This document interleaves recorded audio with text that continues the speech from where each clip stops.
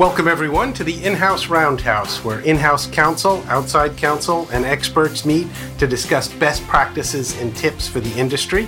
I'm your host, Mark Enriquez, a commercial litigator at Womble Bond Dickinson.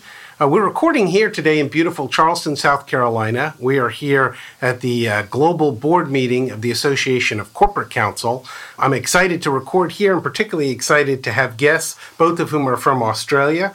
Today joining us are Adrian Goss, who is General Counsel at Bauer Media Group, and Mike Madden, General Counsel and Company Secretary at Hein Timber. Adrian and Mike, thank you so much for joining me.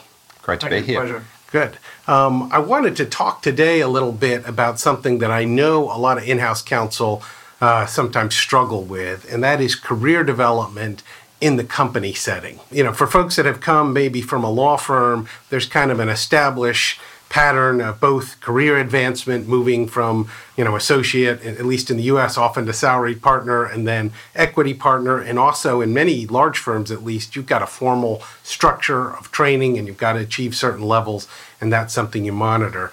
But I think it's often very different in the in-house side. So what I hope we can talk about a little bit is some of the resources that might be available or approaches that you may be familiar with to help folks deal with that.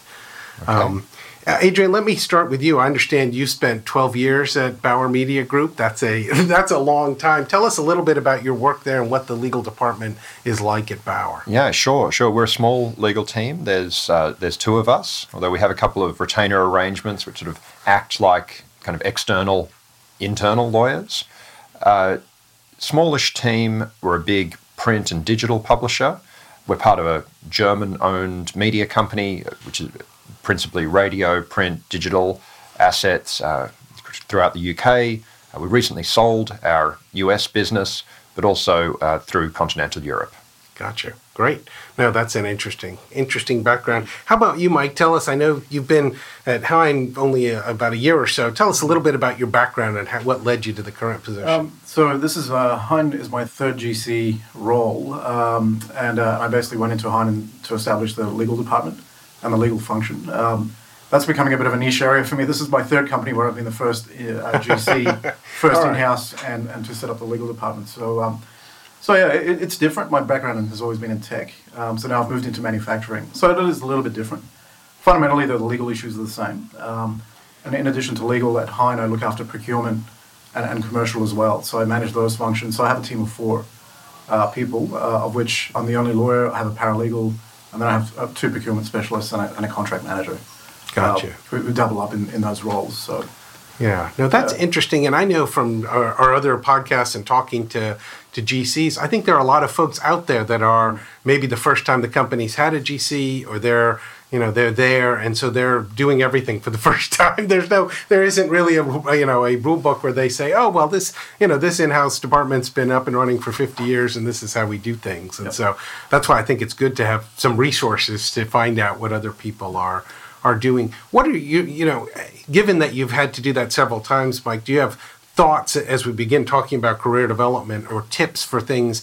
Let's say someone else is in your position where they're trying to start a legal department, or maybe they're there, but they're hiring their first person. What are some things to think about? Well, it's really the type of person. Well, for me, the most important thing is culture fit. You have to have someone who fits into your culture and understands the business and can work with people. Too often you find that you have great lawyers who join companies, but they don't fit into the culture. And so the legal department then has this, challenge of establishing that trust with the business and the rapport, and the business is confident that they come to you and they can get commercial decisions and practical decisions, as opposed to purely legally driven decisions. And I think that's what separates in-house lawyers from a lot of our external counsel counterparts, because we've had to adapt and understand business decisions and the unintended consequences of legal decisions that we make. So there's that. But I have to say that when my first GC role, the ACC were actually quite helpful. They sent me some resources around your first 100 days as general counsel. And so that was a very good guide for me to follow in terms of what are the key things I need to actually address in that first 100 days, and how to demonstrate value fairly quickly to make sure that the organization really appreciated that, hey, we made the right decision, we've got the right person in the room, and we've got the right skill set in the room, and this is exactly what we need. Gotcha. That's helpful. Adrian, your experience about trying to add to the legal department or find folks, tips that you might provide? Yeah, look, I had a very different entry to the GC role. I took over from someone who was very respected within the business, who'd run a great team for a number of years. And so it was a very easy transition for me into the GC role. And we're talking about career development. My transition essentially came about because the part of the business that I worked for was sold out of a bigger group. And I think that happens, for a number of people. How do you make that step up? There's only one GC role. It's not like a law firm. As long as there's reasonable revenue associated, there's always room for another partner as long as the revenue's growing. Yeah. But there's only ever one GC, and so I think you find a lot of very senior in-house lawyers who are frustrated by the challenge of making that next step up. And so, in a sense, I was lucky in that the timing for me was good. I was at the right point in my career, but we were sold out of the group. I stepped up to the GC role in the part of the business that had been sold out, and it was a very smooth transition.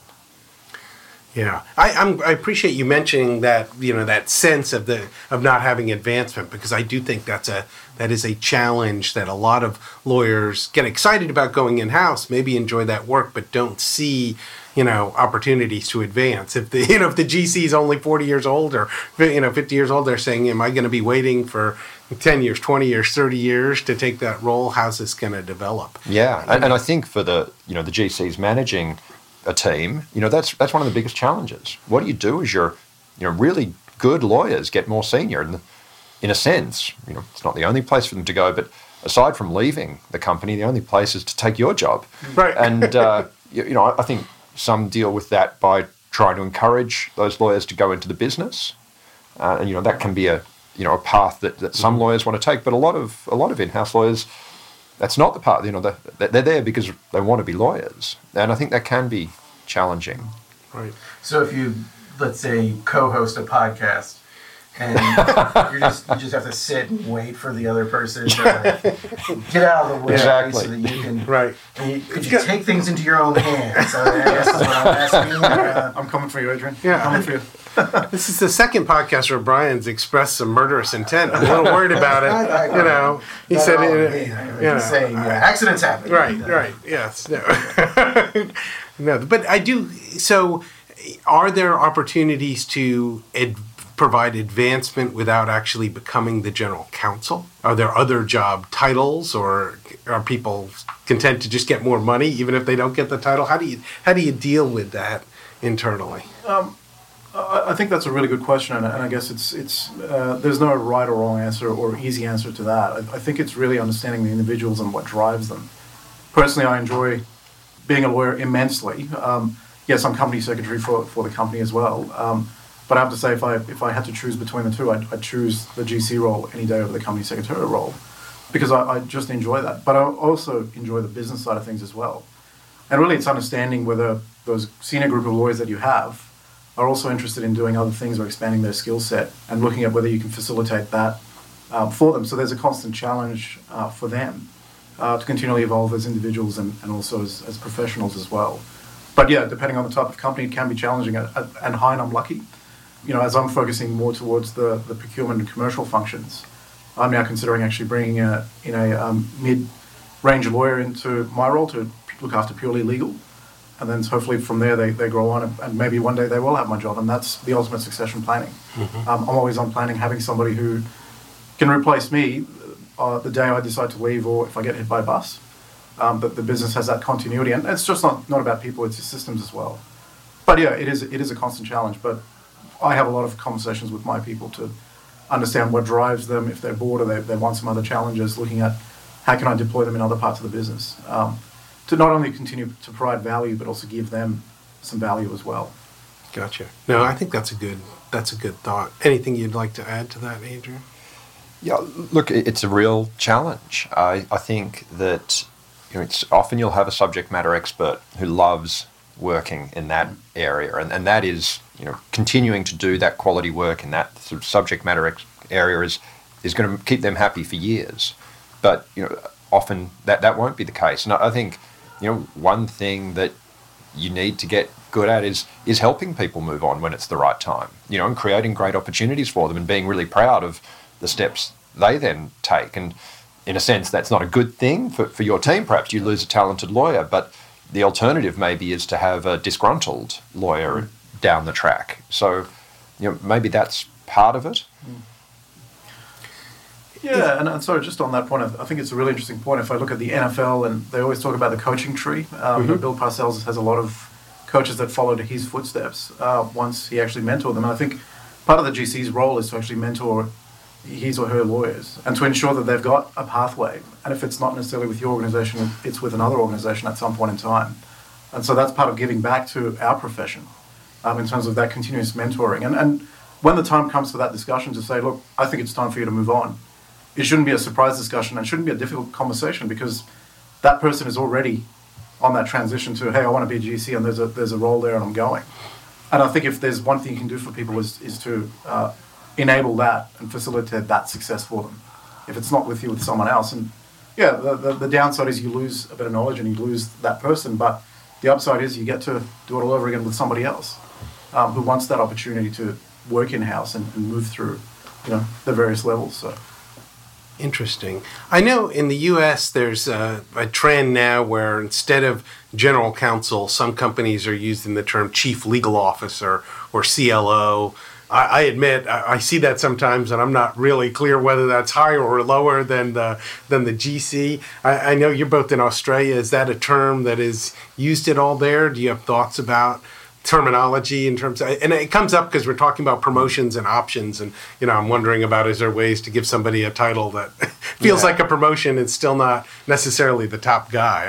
I don't know. Yeah, look, general counsel is by far and away the most common title for the most senior legal officer in the company. I'm not aware of anyone who has the CLO title. I wouldn't say no one does, but I'm not aware of anyone. Yeah, it's not as prevalent. I'm starting to see it with some companies, some of the banks are moving towards that. And the chief legal officer role, in that sense, is effectively the most senior legal officer position in that organization. But they look after risk, legal operations. So there's a number of hats that they wear. And so effectively what you find is you have a general counsel who literally deals with the legal issues, and then the CLO deals with the board and also various other business units. So I think they're starting to move towards that segregation, some of these bigger companies that need to enable that movement that we just spoke about before. But it's not as prevalent as it is in the US. That's certainly my experience as well. Yeah. So. Yeah, I can think of at least one company that seems to have multiple general counsel. So I don't quite know what that means, but right. Maybe that's their solution. That's their solution to the succession challenges. Well, you're general counsel in Chicago, and you're general counsel in LA, something or whatever. Like that. Interesting. Before you guys move off of moving in and out, I'm curious. Correct me if I'm wrong, you both were outside counsel at some point, right? Yeah, yes. And then went in-house. That's something we've talked about a little bit. I'm curious, is there your thoughts on that transition, but specifically to the conversation today about development?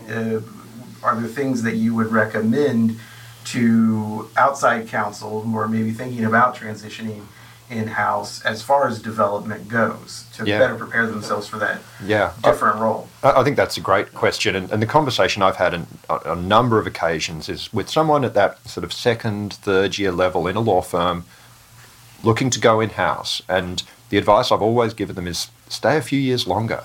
You're too junior to make the move. And I know it's not the only path to in-house, but it is the most common path via private practice.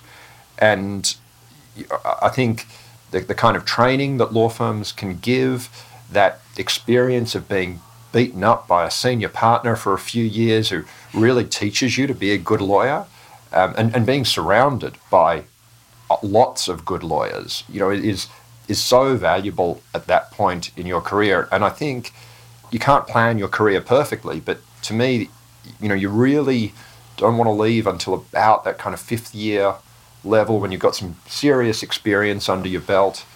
And as I say, it's not the only way to do it, but I think that early training in a solid, firm environment is really important. To share my perspective on that, I agree. So I'm very fortunate. I've had a lot of good mentors throughout my career.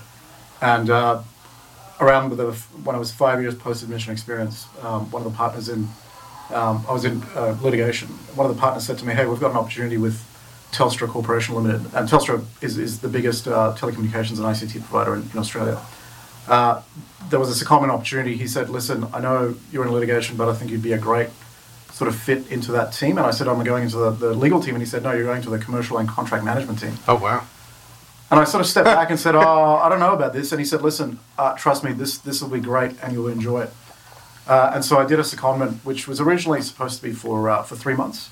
That turned out to be 24 months in the end. Wow. But I was very lucky in that I worked in the commercial management team. I had, again, some really good mentors that I worked with. And predominantly we sat with the sales team who service some of the biggest sort of mining companies in the country, some of the biggest banks. And I think I picked up a lot of the business skill sets that I have today from having that mentoring and sitting within the sales group and going to meetings with customers and understanding what the pain points were and getting a sense as to how to piece a deal together. And then really understanding, the process for, as an in-house lawyer, where you actually need to be involved. So in most organizations now, when there's an opportunity, my team is alerted to the fact that, hey, we are looking at doing business with these guys. So we get in there early, we get to look at the transaction pretty closely, manage the risk all the way through. If I get if somebody comes up to me and says, "I need you to sign this contract or review it," and I say to them, "What part of the process are we in?" And they say, "Oh, we've finished everything." I say, "Well, I don't need to review it because I can't help you, sorry." If everything's been negotiated out, I can't effectively allocate risk. So, so I agree with Adrian. I have 5 years post-admission, 2 years as a commercial manager.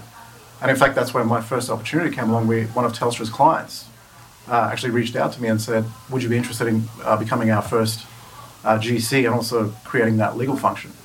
And that's how I basically started in-house. Did you find that experience also made you a better, before you went in-house, a better outside counsel as well? Well, interesting enough, I never went back to... You never went back to practicing as outside counsel. And I think, that skill set was invaluable, and just the way to approach people. I guess one of the things that you don't necessarily always get an opportunity to sort of deal with as a more junior lawyer in a firm is that you don't tend to spend as much time with clients as the partners would do. And so this for me was, you were talking directly with the client, and the client was right there, and the decisions you made today, you would see the consequences of that tomorrow. So, it really did give you motivation to do it right, get it right the first time, and really understand what the issues were and cut to the chase. Because in tech companies, things are moving by minutes, not by days, by minutes. And so decisions have to be made quickly. So. That's interesting. And I know, secondment is certainly, I think, often very valuable, both for the firm that's providing the lawyer and for the client. And as you just demonstrated, for the lawyer doing a secondment. I wonder whether there are any comparable opportunities for people that are working in-house, an opportunity to maybe not be seconded at another company, but be seconded to a business unit or do something like that. Have you guys seen that? Are there those kind of opportunities to provide a similar learning atmosphere? Yeah, I've certainly heard of that, and particularly in the bigger companies, there's so much more scope for that. Or perhaps there's a specific project that's going on, and a lawyer seconded into that project, maybe to do a strictly legal role, but maybe to do a slightly broader role. But I think with smaller companies, that's more challenging. But certainly I've heard of it in the big companies. Okay. I've certainly heard of exchanges between, I'll go back to Telstra because that's an example that I'm aware of. Telstra and a bank in Australia, Westpac Banking Corporation, actually swapped lawyers effectively when they had some of their lawyers seconded into, Telstra seconded some lawyers into Westpac, and Westpac seconded some lawyers into Telstra. And that was really about the lawyers who worked with each other on various transactions, had an understanding of how the relative businesses operated. And I think that was a really interesting idea. It probably did provide a different perspective. So there's certainly some scope to do that even outside the organisation. But I tend to agree with Adrian. If you've got a large enough company, you can second people. So, when I look at my matter management list, procurement is high up on that. So, do I look at a procurement lawyer or do I bring somebody on secondment? But I could literally second my paralegal to procurement full time and not have it come back. So, I think I've got opportunities in certain areas, probably not to justify a full-time secondment. But I can see the scope to do that. And that'd be a really interesting way to approach some of the questions you've asked before. Yeah. So we talked a little bit about advancement. I guess when I think of career development, the other thing that I think about is kind of the training, personal improvement. And again, some law firms have a pretty defined program. In our litigation program, for example, we've got a list of 6 courses that you have to complete where, taking depositions, picking a jury, closing argument, dealing with expert witnesses. It's a fairly defined path that we say before you're eligible to be a partner in our firm, you've got to have this skill set. And some of those are taught by our own lawyers. Sometimes we use, National Institute of Trial Lawyers or other programs to do some things. But tell me what your experience is in-house, and I guess maybe get into some discussion of resources that might be available for a smaller legal department that wants to provide some opportunities for training and skills, where they can get those. Yeah. My experience is that training has to be pretty self-directed.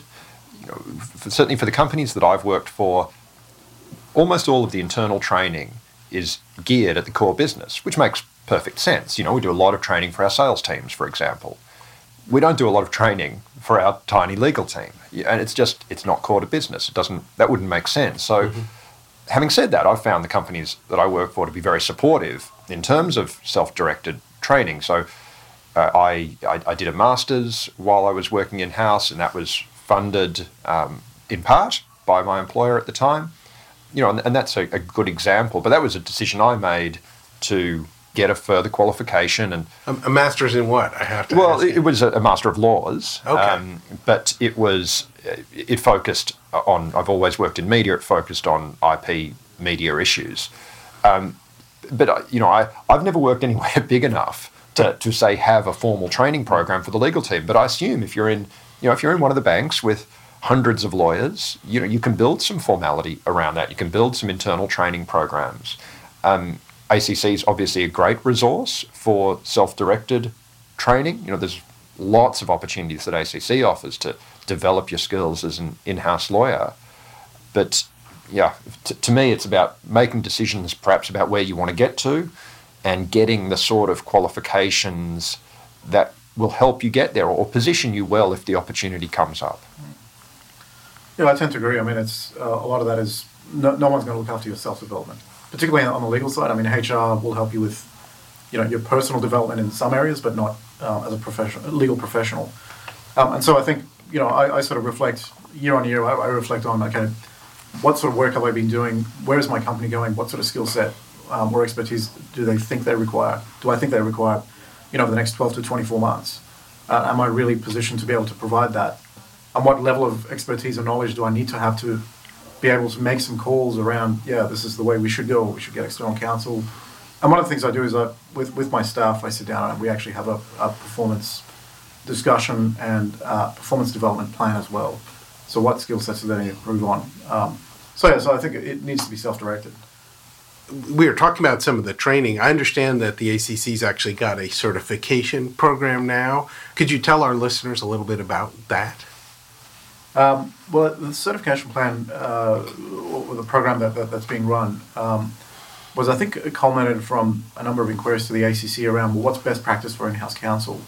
And really, the ACC was seen as the preeminent sort of body that represents in-house counsel. And so, the idea was that, we should have some ideas about what is best standard for practicing lawyers. Because I think, depending on where, you practice law and the sort of education you've had, in places like Dubai, there's varying degrees as to you're a qualified lawyer, but your skill sets are quite varied.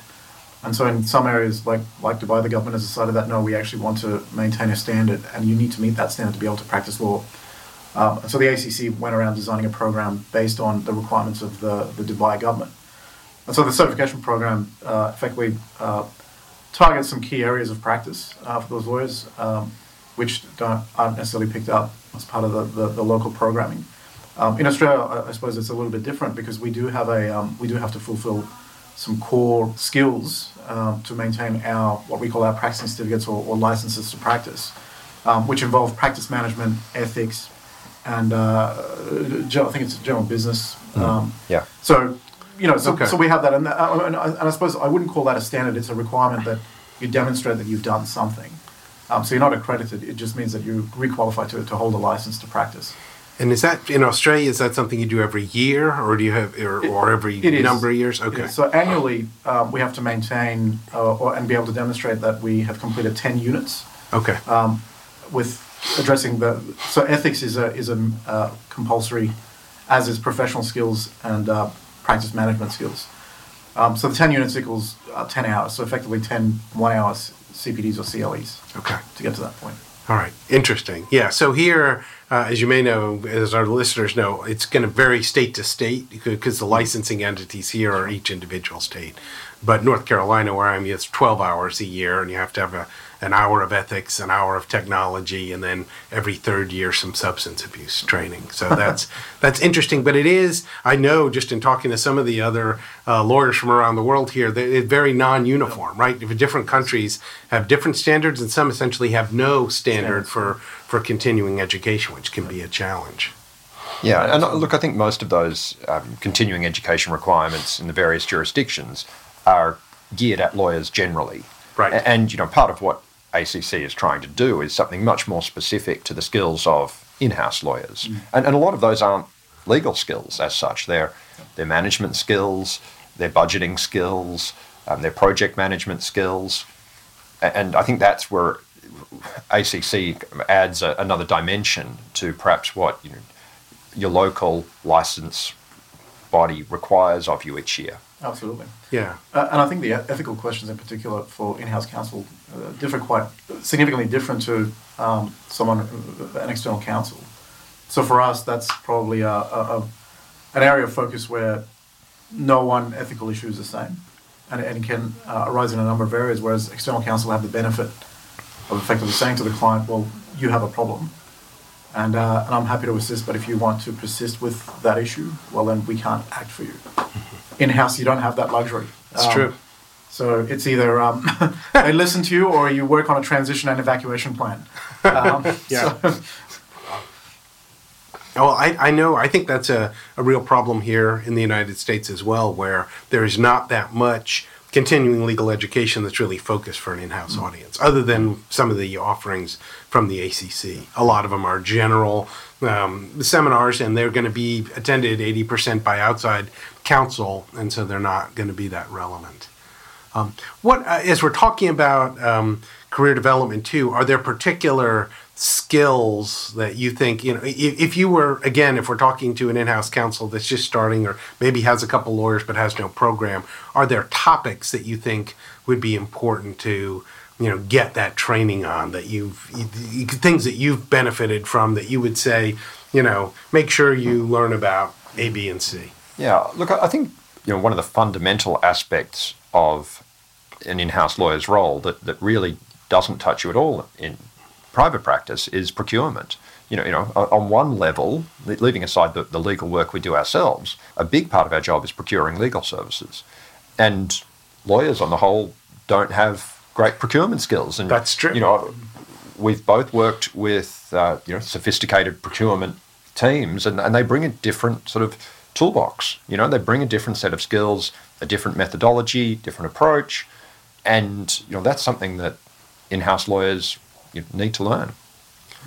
Great point. And I think that's very true. I know our listeners may recall our podcast with Annalise where we were talking about procurement and the interesting role between her procurement office, which actually handles a lot of the hiring and pricing of lawyers, and the in-house legal department that's going to make those ultimate selections. Yeah. And you're right, that's not something that you're going to get as outside counsel. Certainly, and you're not going to hear the word procurement in law school, at least not in the United States, exactly. Right? I mean, the whole idea, that's not us. And I know in some big companies you don't have a choice, but I hate the idea of my procurement team or any procurement team procuring legal services. I think it's such a fundamentally different input to a business that general procurement guys shouldn't touch that. I know they do, but they shouldn't. It does raise that interesting question of, and I know earlier today, as part of the presentation, we talked about the ACC looking at potential certification for external counsel service providers and data security and integrity. Given that we are supposed to be independent advisors to the company on the board, I think this is a really interesting topic in that I would not expect anybody else within the organization to handle procurement of legal services. That's absolutely up to me, because ultimately my interaction with the board means that any sort of communication and so on must be subject to that legal professional privilege. And as such, I want them to be my advisors, who are then ultimately advisors to the company. So yeah, I agree, and I mean, I tend to do all of that work within my team, and I wouldn't let any other procurement team near my my legal procurement. Yeah. Going back to I suppose topics or skills, I think listening is a critical skill for in-house counsel, because what you will have is generally, I find when you first start in-house, people aren't sure how to deal with you. They're not quite sure how to take it, particularly if they haven't had in-house counsel before. And so they're very cautious about what they're telling you.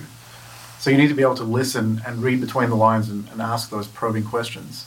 And give people a sense of comfort that, hey, I'm here, I'm on your team. So I need to know what the issue is, how bad it is, so I can help you solve the problem. And I think if you've got good listening skills, people will eventually feel more comfortable talking to you.